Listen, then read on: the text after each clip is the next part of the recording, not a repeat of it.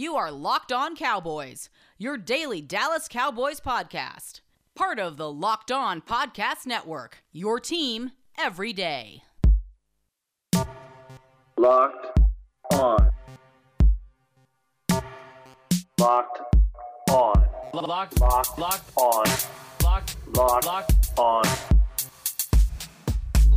Cowboys. Locked On Cowboys.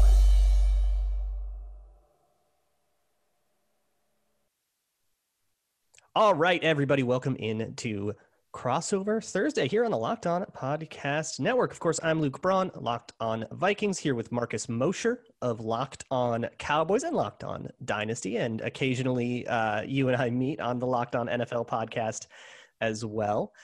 So let's start off. I guess let's start off with talking a little bit about the Cowboys. So do we have to? Do we have to? Can we just skip past them? I too would like to skip past it. No, well, here's the thing. The Vikings are like capable of losing to anyone. So this is absolutely like a game worth covering. This is not going to be some foregone conclusion just because it's been rough for the Cowboys, but it has been rough for the Cowboys.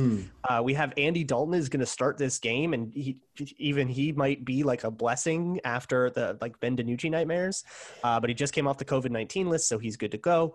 But I guess, catch me up on what happened between the Cowboys supposedly being the favorites in the NFC East to whatever we're looking at now. Yeah, so obviously the Dak Prescott injury just looms over this team. And I think even if you just had Dak Prescott and everything else that was going on, I think this is still potentially a playoff team, especially in the NFC East, where 5 wins is probably going to get you in the NFC East. But no, it's just been a terrible year for injuries. Not only did they lose Prescott, they've lost both their offensive tackles. They've actually lost 2 other offensive tackles, so they're down to their 5th and 6th string offensive tackles. They've had a bunch of other injuries, including Blake Jarwin and Leighton Vander Esch, and now Trevon Diggs, Gerald McCoy early in the season. So this is nothing like we anticipated in the offseason, where this team was going to have talent, at all positions. They're at a point where like 50 to 60% of their salary cap is on the injured reserve list, and that is just insane. So, we're really seeing a pretty banged up squad here, but credit to Mike McCarthy. Over the last couple of weeks, his team has been much more competitive.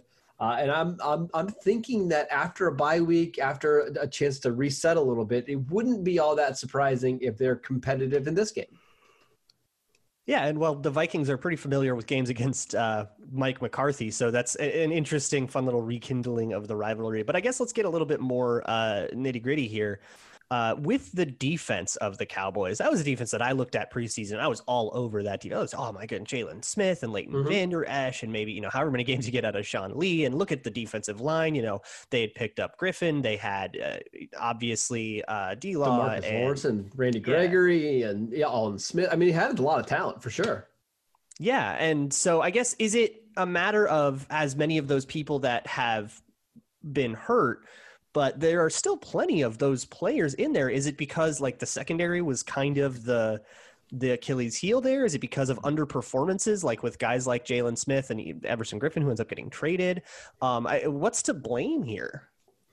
So there's a couple different ways that we can look at it. The first being, when the Cowboys built this defense over the last couple of years, they really built it with the idea that they're going to be a team that's going to score a bunch of points on offense, and this is going to be a team that can just get up the field, rush the passer, and be aggressive on defense and get takeaways.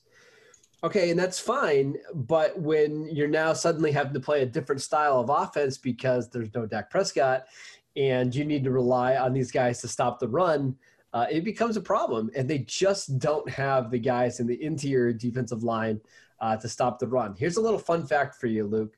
Since 2007, the Cowboys have taken a grand total of 5 interior defensive linemen, 3 of which have been a 7th-round pick. So they have just not invested into the interior defensive line at all. They got a couple injuries early in the season with Gerald McCoy and Tristan Hill, and now they are literally starting guys off the street in that spot. The cornerbacks have been injured. Chidobe Awuzie is actually going to be returning in this game for the first time since week 2. As I mentioned, Trevon Diggs is out for probably the year. Jordan Lewis and Anthony Brown have both missed time. So it's just a combination of, poor game scripts for them this season, poor planning long term, and then obviously some injuries this year.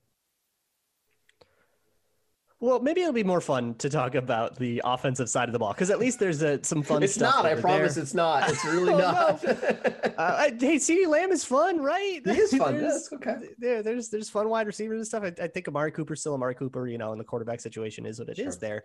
But I guess if you are Mike Zimmer, your defensive coordinator, and you look at this offense, and you know the Cowboys have had this famous offensive line forever. I actually don't know if they are that good this year, or if that's another thing that's fallen off.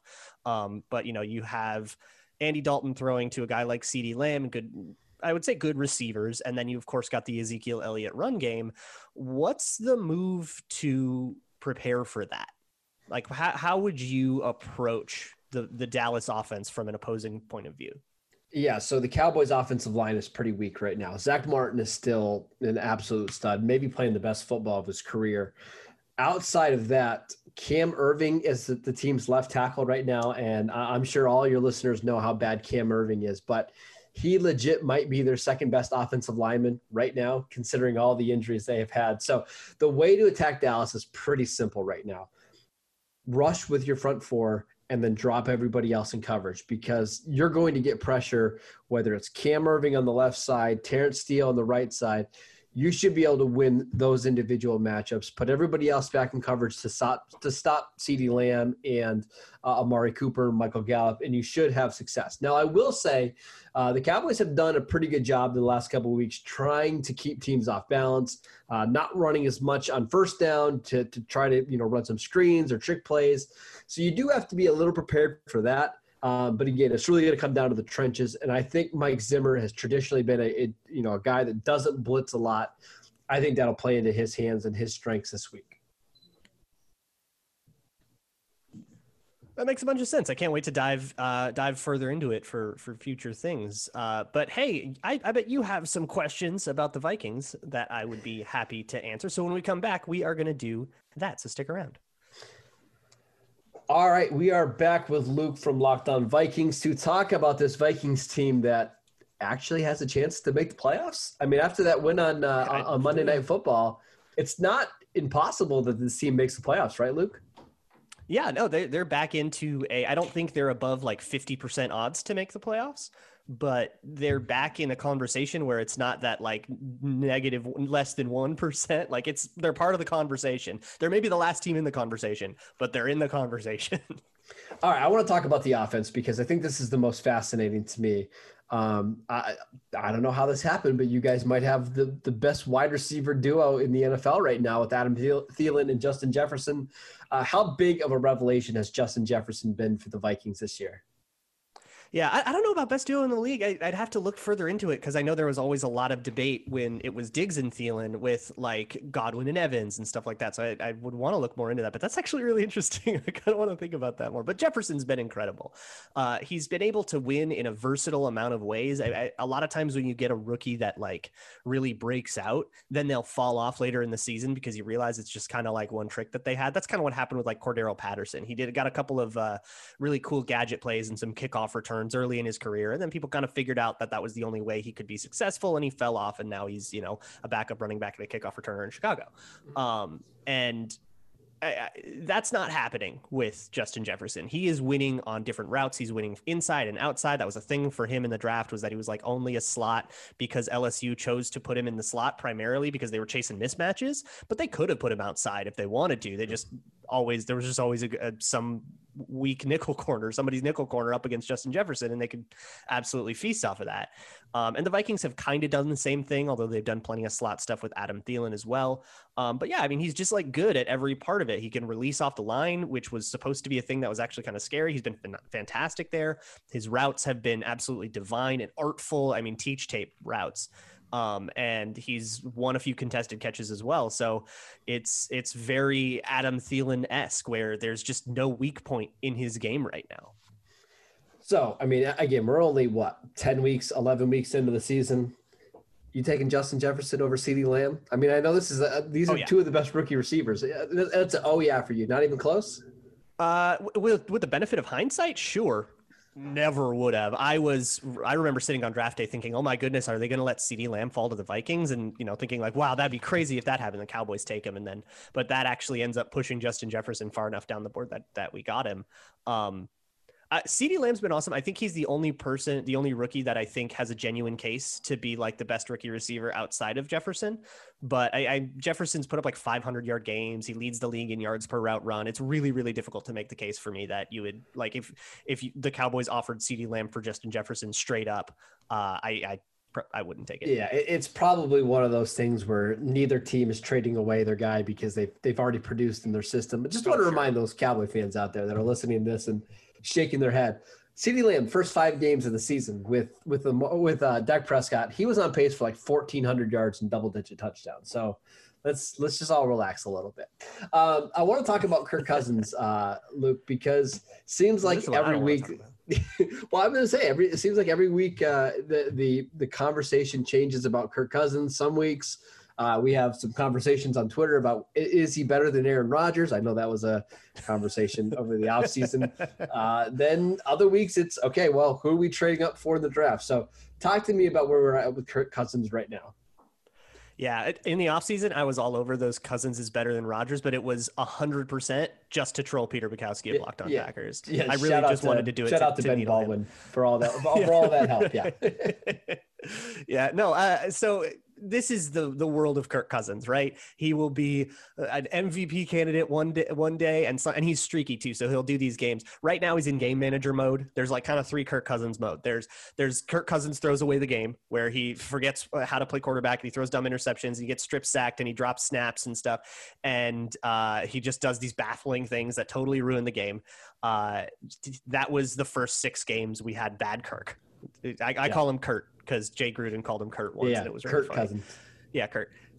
We're out of Kurt, but we're into game manager Kirk now, where he's so afraid of those mistakes that he's like dialed the crazy all the way back from 10-0. But now he's declining a lot of chances and a lot of riskier throws. It's working out okay because the run game's going well, and the Bears game was kind of weird, and it's working out okay. Eventually, they're going to have to ask him to take more chances, but right now he's still they're still kind of letting him settle down, and he's playing a very, very conservative, deal the balls, 8 different receivers kind of game, and then sometimes you get these streaks where he's white hot and he puts up 450 yards and 4 touchdowns, and he looks like an incredible quarterback. There was a lot more of that third one in 2019. We haven't really seen that this year, but you really can't ever guess which one you're going to get on a given week.